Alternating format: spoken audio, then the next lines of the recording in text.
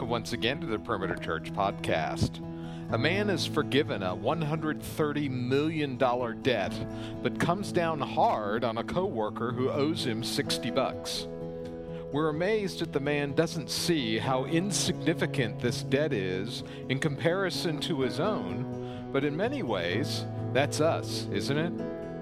Lead teacher Randy Pope brings us the fifth and final part of the series Loving Generously, which covers Matthew chapter 18, verses 21 through 35.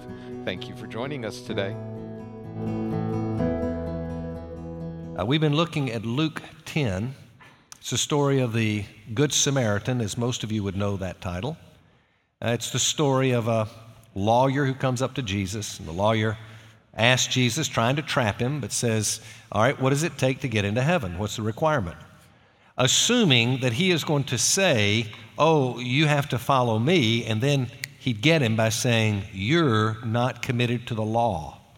Instead, Jesus turned it around and said, well, what do you say is required to get into heaven? And the lawyer responds, and he says, well, you better love your God with all your heart, soul, mind, and strength, and you better love your neighbor as yourself, as he's just quoting God's word.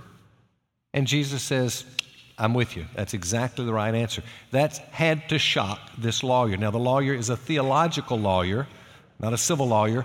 So he knew the law of God, the law of Moses, and he says, you're right. He's thinking that Jesus is going to say, just follow me, but he doesn't. He says, I agree with you. You've got to keep the law. And from there, he is going to roll into what is known as the parable of the Good Samaritan. Most of you know the parable. If not, without reading it now, just let me explain it. It's this traveler is going along, gets beaten and robbed, and then next thing you know, here comes a Jewish priest, and then here comes a Jewish Levite who comes by, who is the highest order of the Jewish folks and the best of the Jewish people, the people of God, and they pass right by. And then here comes a Samaritan. A Samaritan is a half-blood, as they would call him, and half-Jew, and despised by Jewish people. And Jesus uses the parable to make a point, and here is the point that I don't want to miss in teaching you. The point is not to teach a parable about, hey, you need to help people just like they helped people. And that's how most of us read the parable. Oh, yeah, I need to help people too. I need to stop on the road. I need to take care of people. I need to work. It's a truth. There's nothing wrong with that reality. But that's not why Jesus was giving the text, and you can never take the text out of context. If so, you've got a pretext, and that's wrong. The bigger teaching that Jesus is trying to get across by telling the story is to say to this lawyer, you have not yet understood. The reality is you can't keep the law.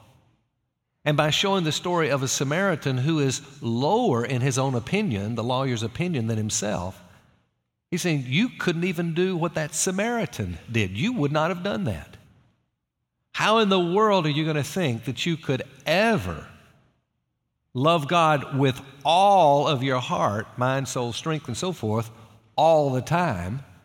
How could you ever think that you could love your neighbor as yourself? All of your neighbors, all of the time, in the same way that you love yourself? It'll never happen. The text ended that we went over for the last 3 weeks. It ended with the lawyer, or the text before the getting into the parable.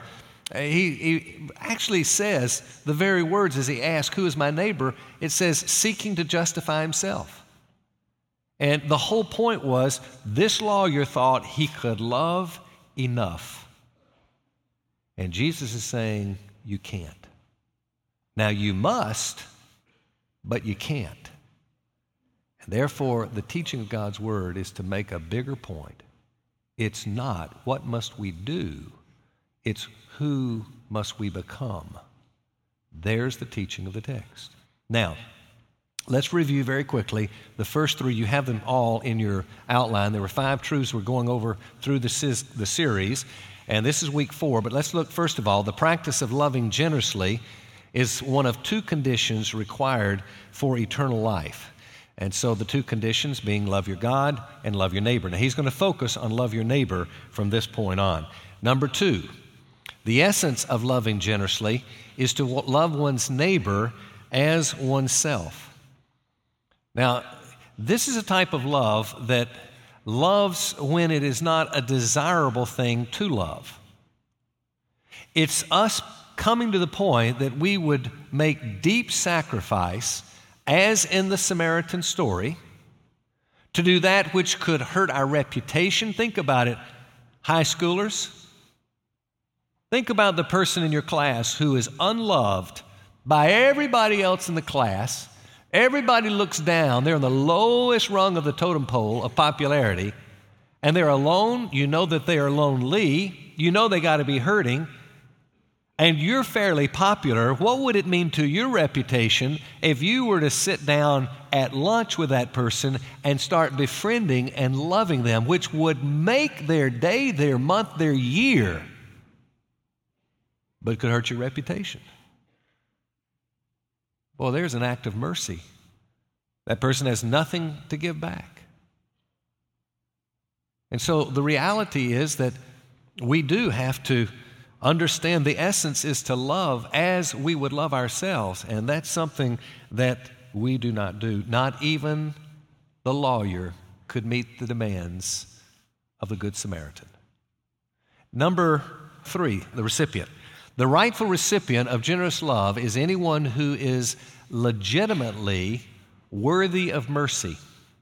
We talked about, well, who is legitimately worthy of mercy? And the answer was anybody who has a need. Anybody who has a need. Now, that led to a broader discussion. If you weren't here, this might be something you'd like to go back and podcast, because I think it's stuff that's not being talked about enough. First of all, we try to make a distinction. What is the difference between mercy and kindness? A mercy is giving people what they do not deserve. You can be kind without showing mercy. When you show mercy, you are being kind. But to think, well, I'm a kind person, well, a lot of us, and I said last week, this place is full of kind people. But who are we kind to? We're kind to people that deserve our kindness because they've been good friends to us. Look at them in their time of desperation and need. How can I not come to your side and help you? And after all, it makes me feel good to help you because you're an important person in my life. That's a very positive thing for me. As opposed to mercy, which when you show mercy, you're giving people what they do not deserve. They've not earned it by being a good friend. Maybe they've been your enemy. They haven't earned it by building a reputation that can spill over to you to be a very popular thing and a good thing to be close to you. It's not at all. This is somebody who has nothing to give back in return. And let me tell you, Jesus talked a whole lot about mercy and very little in comparison about kindness. As important as kindness is, it is a fruit of the Spirit. We don't downplay it. But Jesus came along saying, mercy, mercy, mercy. And many of us think of ourselves as merciful people, when in reality, we're just kind people. And so the teaching here is, all right, we need to be merciful. Now, with that, we had to make a distinction between being kind and merciful and becoming an enabler. This hit home with a lot of people, apparently. Because so many of us as spouses are enabling our spouse by assuming responsibility God never intended us to keep. Because our other half is not keeping the responsibility, well, we don't want them to go through the pain and the heartache of it not being done and so forth, and we come in and next thing you know, we're enabling them. We talked about how parents went through specifics, how parents enable children. We're in a culture today where parents without thought are enabling kids. We talked about the ways we do that. Friends enable friends. And the truth of it is, most people who are enablers are very compassionate people. And it is a good thing to be compassionate. And in our hearts, we feel good that we are showing compassion. But the reality is, to enable is not a compassionate action. And so we tried to make the distinction. between being a compassionate person and doing a compassionate action. We don't want to be enablers. We do want to be kind. We do want to be merciful. And so the recipient, oh man, all of a sudden the door is opened wide to all the people in need around us. We got to give them what they need, even if they don't deserve it. They don't need to be enabled, but they may need help that we can offer. We have to make the distinction. Now today, we come to number 4 in our outline. If you have your Bibles, I'm going to have you go ahead and turn to Matthew 18. I'll take a minute before we get there, but it won't take us long once we do. But let's get ready for it by looking at this 4th important truth we look at today. That is, one cannot generously love others until first being loved generously. This is a very, very critical teaching. It's somewhat basic, but not thought about much. We can't love until we have been loved enough. I'm going to make 2 statements. I'm going to put them up on the screen because I think they're that important that we kind of fix on them for a moment. And leave it up just long enough if anybody wants to jot the essence of this down. But the first is this: to generously love requires a love that man is incapable of demonstrating. You need to hear that. What Jesus is teaching in the text that we've been looking at for 3 weeks. In Luke 10, the whole idea is, he's just teaching this point right here. He's saying, hey, lawyer, you can't love generously. You're incapable of doing it, and I'll prove it to you because you can't even love like the Samaritan. Don't you try to build a case in your own mind that you can love enough and that you are loving enough. You haven't come close. None of us come close. We can't. That is the critical teaching. In fact, the reality is we can't love enough until we can admit that we cannot love enough. Do you hear that? We cannot love enough until we will admit and believe and hold on to the reality that I cannot love enough. This lawyer, he wanted to feel good that he was loving enough. And Jesus had to shatter that perspective. And that's what he was doing. He wasn't saying, go out there and love more. He's saying, you need to understand you can't. You don't even have the capacity to do that. Or put it this way, you can't really be the good neighbor until the eternal good neighbor, the good shepherd himself, is your neighbor, is my neighbor. In other words, there's got to be something that he is going to do to us before we can do what we're supposed to do. See, I'll tell you this, most teaching of the Bible today has become so moralistic that we're so common to read the Bible now through moralistic eyes. And if you'll keep looking, sometimes it's saying something really different than it appears to be saying, because we've got on these glasses that see things differently, and we see Scripture through the lens of what am I supposed to do? So much of Scripture, though there's certainly a lot to do, but the heart of the Scripture is constantly pointing out what we must become, who we must be.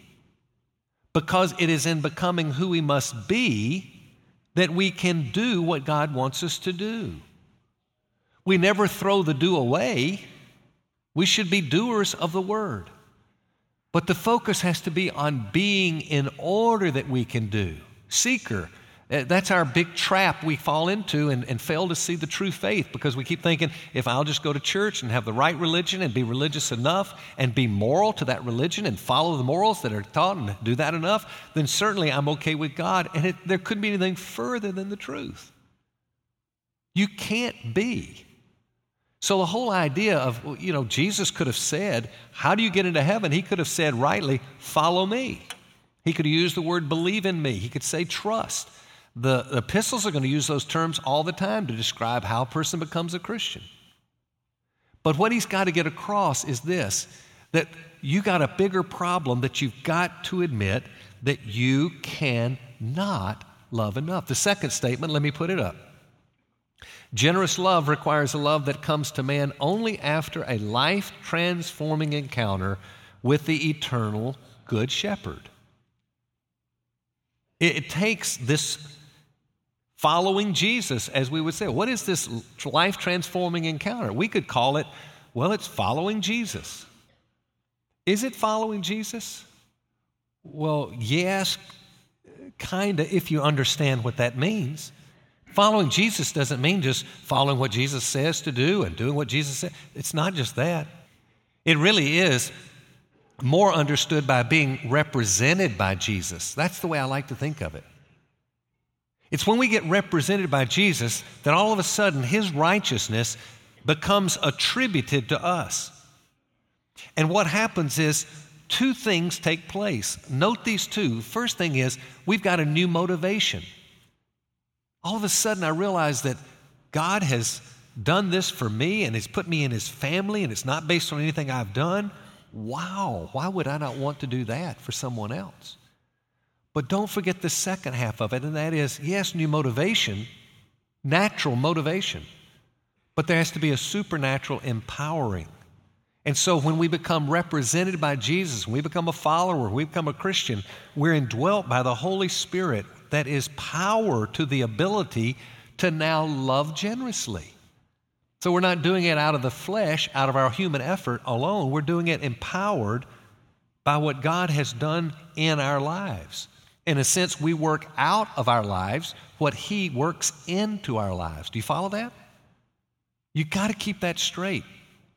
There's not enough people thinking about what God has done for us. There's not enough thinking about what God has empowered us to enable us to do. Well, we think about what I need to do for other people and how hard can I try and do it.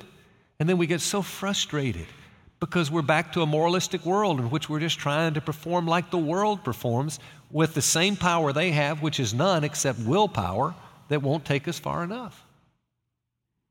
And we've got that wonderful motivation to see what he's done for us. Why would we not want to do that for others? So, that takes us to our text today. I'm going to tell the story in the vernacular. I'm going to put it today in today's terms. I'm going to tell it as if it were told by Jesus, a little differently, but making the same point, and I think you'll get it. Then we'll read it from Scripture. Hopefully it comes alive. Imagine the vice president of a company. Vice president of the company has been embezzling money for years. He's finally caught with his hand in the cookie jar. Now it's known. He's done it. He's embezzled over $1 million and spent most of it already. When he gets caught, he realizes his best efforts to pay it back, but he knows he can't. He knows there is no means to pay it back. There's no job opportunity, even on the horizon, not after what he's done. There is no possibility. And so at the last, with nothing else to hope for, he finally says, all I can do now, I've got to just go plead before my boss. I've got to go and admit and beg for mercy. And he falls down before his boss and he pleads for mercy. And he says, there's no reason you should do this. I don't have any argument to make. I'm guilty, I'm wrong, and I cannot pay back. Would you please forgive me? And the boss says, forgiven. Forgiven. Now, he's not going to stop the story there. Number 5, very, very, very critical. And when you see the movie that ends part 5, you're going to want to be here. And I know many people travel next weekend, so we're going to put a pause on the series and we'll close out the series the following week. But when we come to the story here about what Jesus is teaching, he's making a point that is so critically important now. He's saying, hey, here is what I'm saying thus far. There's more coming, but thus far I'm saying here is the story of how you and I have to be forgiven by God. We have to come to that place where we can say, we have no means outside of your mercy, God. Let's read it from Matthew 18, beginning of verse 21 through 27. It says, then Peter came and said to him, Lord, how often shall my brother sin against me and I forgive him? Up to 7 times? Jesus said to him, I do not say to you up to 7 times, but up to 70 times 7, which is saying unlimited. It's another way of saying you just keep forgiving. For this reason, the kingdom of heaven may be compared to a king who wished to settle accounts with his slaves. When he had begun to settle them, one who owned him 10,000 talents was brought to him. But since he did not have the means to repay, his Lord commanded him to be sold, along with his wife and his children and all that he had. and repayment be made. So the slave fell to the ground, prostrated himself before him, saying, "Have patience with me, and I will repay you everything." And the Lord of the slave felt compassion and released him, forgave him the debt. I tell the story because in the story of a slave, and this, that, and the other, we may lose the point, but the big point is simply this. He had no means, he had no argument to say, I'm right. And so he pleads for mercy, and God says, that's what you do. If you want to be my follower, if you want to be represented by me, then you come and you plead for mercy. People say, well, how do I want to know the Lord. I'm not sure I know him. I'm trying. I say, you know what I'd do if I were you? I'd read the scriptures and just keep reading it. Read the Gospels. And then I'd just plead and say, God, show mercy on me, a sinner. And see if something changes in your heart. I'll say that to you, seeker. Do that. You go home, just read the scriptures. Read them. Read it a little bit every day or night. And just say, God, have mercy on me. Because the reality is, it's we have to be represented by him. He has to call us into his family. And when we do, we get the righteousness of Jesus attributed to us. As much so as the sin of what's called the first Adam is attributed to all mankind. And just as real as we cannot work enough goodness to earn to be in the family of God, over here, it doesn't matter how much we sin, 70 times 7, God still forgives us. Why? Because we're covered with the righteousness of Jesus. And so you have the story of David, King David, as one of God's. What does he do? He commits adultery. He murders Uriah. Why is that put in Scripture? To show us that when you're given the love of God, it has nothing to do with merit. It is, are you covered by him? But when you are represented by him and forgiven, then something happens. I heard this years ago as a young Christian. The real mark of a true Christian is not how little he or she sins, as much as how they respond to the reality of the knowledge that they have sinned. So, the parable's not going to stop at this point. We're going to come back to point number 5. Number 5 reads like this. After being generously loved, one can't help but to generously love others. What's it saying? Well, there's going to be a transformation. If you truly have been loved, you've received the pardon that God has given, then you can't help but disperse that mercy to others and to forgive others and to pardon others. If you're here, well, we'll talk about it when we come to number 5. I don't want to jump into it too early, but it's a critical text because the reality is there's got to be evidence that comes out of the reality of being forgiven. And that's why he continues with the text that'll come following where we stopped just now. And you know the story, most of you. That slave gets forgiven and then finds a lesser who owes him far less, and he's not willing to forgive. And what does the owner do? The owner finds out about it and says, "You're not one of mine. Get out of here." And God's saying, well, there's going to be evidence. There should be true evidence. See, the law is never dismissed after salvation. The law, love your God with all your heart. The law, love your neighbor as yourself. It's just as real for us now. It's just as important. It's just now we've got a new ability, a new desire to do just that. And we still will never do it as we should. But we are represented by Jesus, therefore forgiven 70 times 7. He will always forgive us. So you've been messing up? You feel bad about your life and how you've been selfish and how you've been this and how you've been that? I do. I told Carol this morning. I said, you know what? I'm struggling to love. I told her, I said, I am, and I am. I'm struggling to love. And I've got to go preach on this. I got to tell other people how important it is to do what I'm struggling to do. How can I get up here and preach? I'll tell you how. Just like you can get up and stand up and go out in life and and say, I'm okay, because you're represented by Christ. You hate your sin and you're seeking to see it dealt with. That's how you deal with it. So, Christian, you feel bad because you're not loving well, and you watch something like the videos that we're going to be seeing now and to close out, and you see real acts of love, generous love, and think, I may not be there. Well, you'll get there. You're represented by Jesus, and you're forgiven for not being there, but keep moving on, little bit by little bit. That's the good news of the gospel. Before we pray, I'd like to read a quote. It's a quote that I just think is one of the greatest truths of comfort and reality. It's by a man deceased now, Jack Miller, great theologian and a great pastor.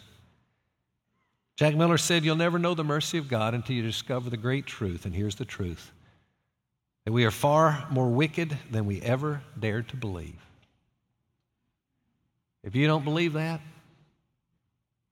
I don't know you'll ever find the mercy of God.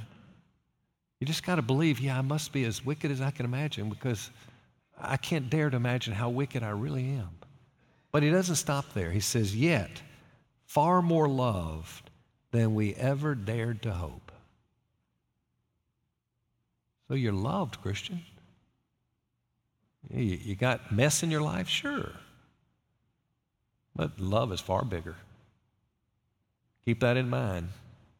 You'll be okay. In fact, once we come to the place that we can admit that we have an incomprehensible debt, that the debt is so big there's no means to reduce it, that there's going to be a moral audit, and the only way I'm going to make it through the audit is the mercy of God. Only then we know true forgiveness. And listen how it's described. In Jeremiah 31, he will remember our sins no more. Isaiah 1, our sin becomes as white as snow. Psalm 103, I'll remove your sin as far as the east is from the west.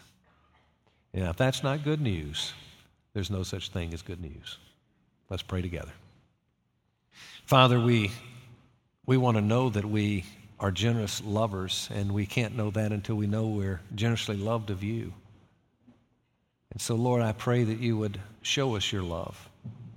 May we see it, may we understand it as we've never seen it or known it before. May we find our minds kind of running back to the truth of what happened on Calvary's cross. I pray that we would be mindful of the power of your Spirit that lives within us, and not try to live in the power of the flesh, but to appropriate your power to do the things that are hard for us to do, such as loving those that are hard to love. I pray, Father, that you would grant us to find you if we've never known you. And for some of us now, we would say to you, maybe for the first time, Lord, I throw myself at your mercy. Please forgive me. And I pray that you would work such a work in our hearts that the evidence of loving generously would be the very thing that would convince us that we're your children. So thank you. We're grateful, and we love you. And we pray in Jesus' name, amen. We're going to go to the screens, and you're going to see the fourth installment of 5 of a film called Loving Generously. Again, as I keep saying each week, hope you feel great, the fact that this has come out of your church. These are your members that have actually created this film, and being used now all over, and will be for a long time, as you can imagine. But I know if you've come in new, you're going, boy, I'm coming in part 4. I don't know what happened previously. If you're like some of us here who have seen it and then forget what happened before, here is previously on Loving Generously. Over the past 3 weeks, we've watched as Frank and Cassie Donovan host a banquet for a local soup kitchen, help to rescue a young woman from her past street life, and open their guest home for her to live until her wedding, all while managing to get their neighbors upset over a yard sale and by the fact that they tend to keep company with those whom are less fortunate. Let's give our gifts, and then we'll give our attention to this portion, which is called.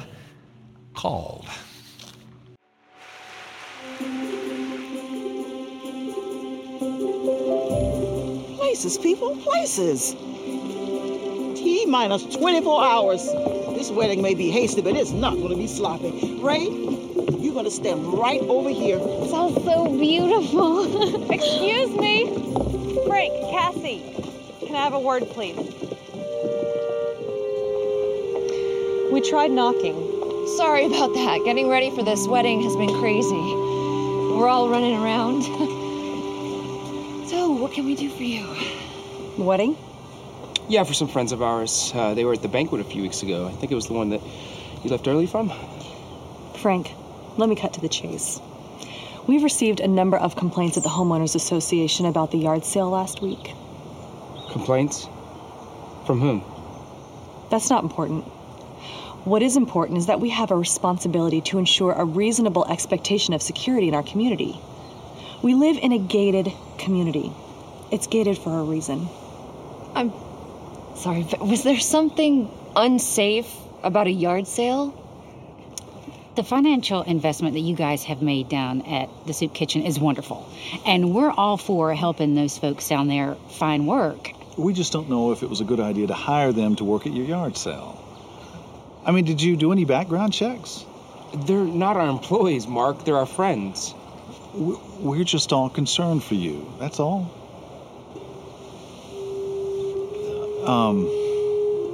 Listen, were you and Eddie arrested last week for solicitation?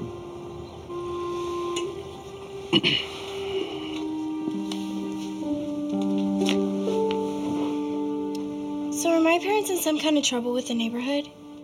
I don't know. I know there was kind of a big stink about those people at the yard sale. What people? The homeless people. They're not homeless. They're really nice, actually. Well, whoever they are, my parents were all, the Donovans are acting weird lately. We don't want you going over there without asking us. That's stupid. Is it? I mean, doesn't it freak you out just a little? You've got this girl living with you who people are saying used to be a professional. And you've got all these homeless people or whatever coming to your house. It's kind of weird. For now, this is just an informal warning. But if you insist on continuing to put our community at risk, we'll be forced to consider probationary status. Probationary status? Mark and Marianne, you're on board with this? We've been friends since our kids were in diapers. Frank, none of us expects it to come to that. We just want things the way they were. And then everything will be fine. And by the way, an event of this size has to be approved by the HOA at least a month in advance. We have to confer over things like security, parking, street access. You come to our Christmas party every year. We host 5 times as many people as will be at this wedding. And you've never once told us that we need to discuss this with the HOA. I'm sure you won't have trouble finding some place to move it. Otherwise, we're going to have to call the police. Thomas, is something wrong? Oh, look at you. Breathtaking. Thank you. Thomas, she looks so beautiful. Can you describe her for me? Thomas, it is bad luck for the groom to see the bride in her gown before the wedding. Is everything okay? Yeah. Could you give us a second, Dolores?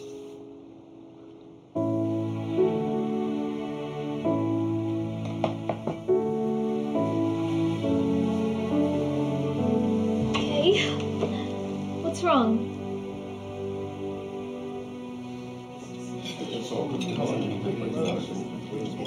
I thought it was going to look beautiful. We found this caterer through a friend of ours. Okay.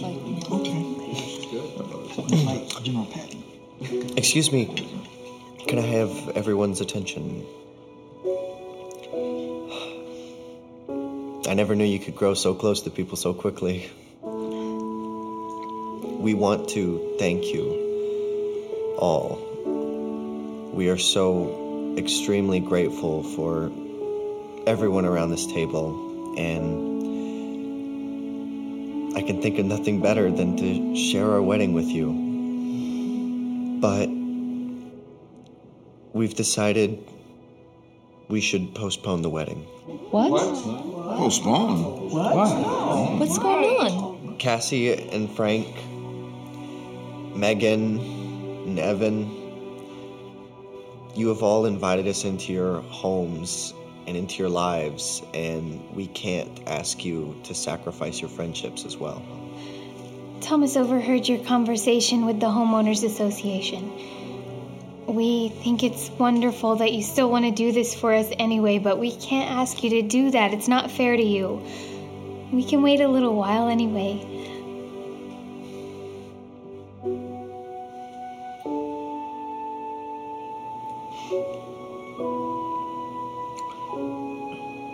We've enjoyed a pretty good standing in this community for as long as we've been here.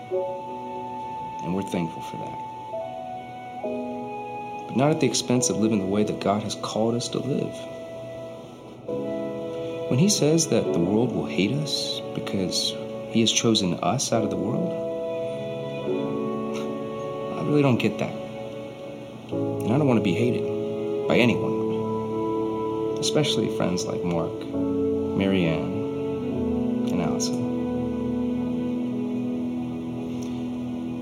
But if they hate us because we share our lives with you clowns, well, I'm all right with that.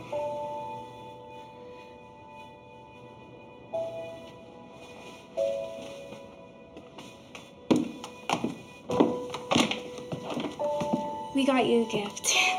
Oh, you did not need to get us anything. We didn't. Exactly.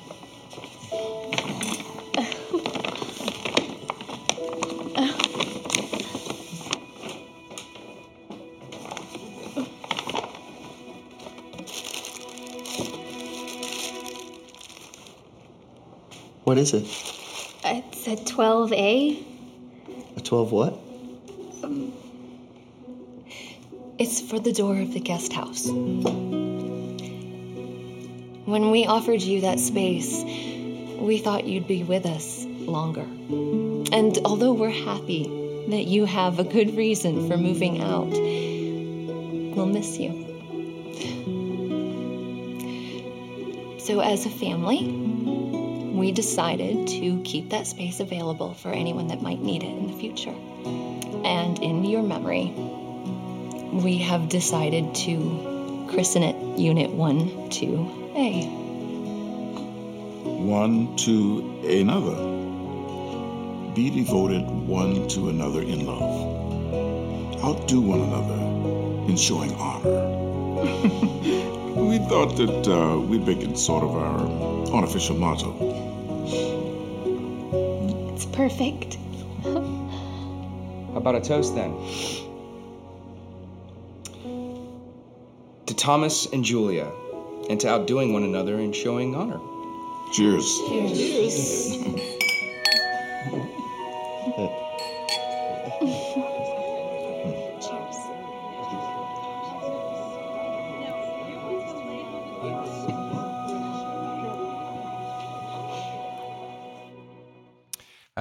I think that could easily be named, instead of called, maybe cost. There's a cost to following, isn't there? Not to put any assignment to anyone, but to just generally say, what if we as a people at Perimeter Church were to this week just be mindful and thoughtful and ask the Lord, God, show me somebody in some way that I could show love one to another. And do it maybe in the smallest expression. Maybe it's going to lead some to a larger expression. Maybe it's going to take some of us who have empty rooms to say it's available. I don't know what it'll mean to how God will call and use us, but I can imagine God touching each of us in little ways and collectively making a major impact around us. Remember, when you do, it's not because this is what I have to do for God to love me. It's because you understand the love of God for you, and it makes you say, how can I not want to extend that same love to others? And where there's an opportunity to step beyond just kindness and move into mercy, let's think about that. And let's be on guard. We do not want to enable people, but we want to love them. Let's pray together.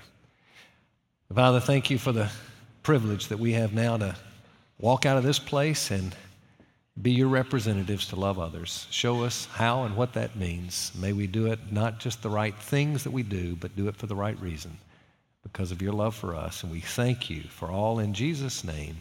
Amen. You've been listening to the Perimeter Church podcast. Perimeter Church is located at the corner of Highway 141 and Old Alabama Road in Johns Creek, Georgia. Please visit our website at www.perimeter.org for more information, to give us your feedback, and find other messages from our teaching team. Thanks for making this podcast a part of your day.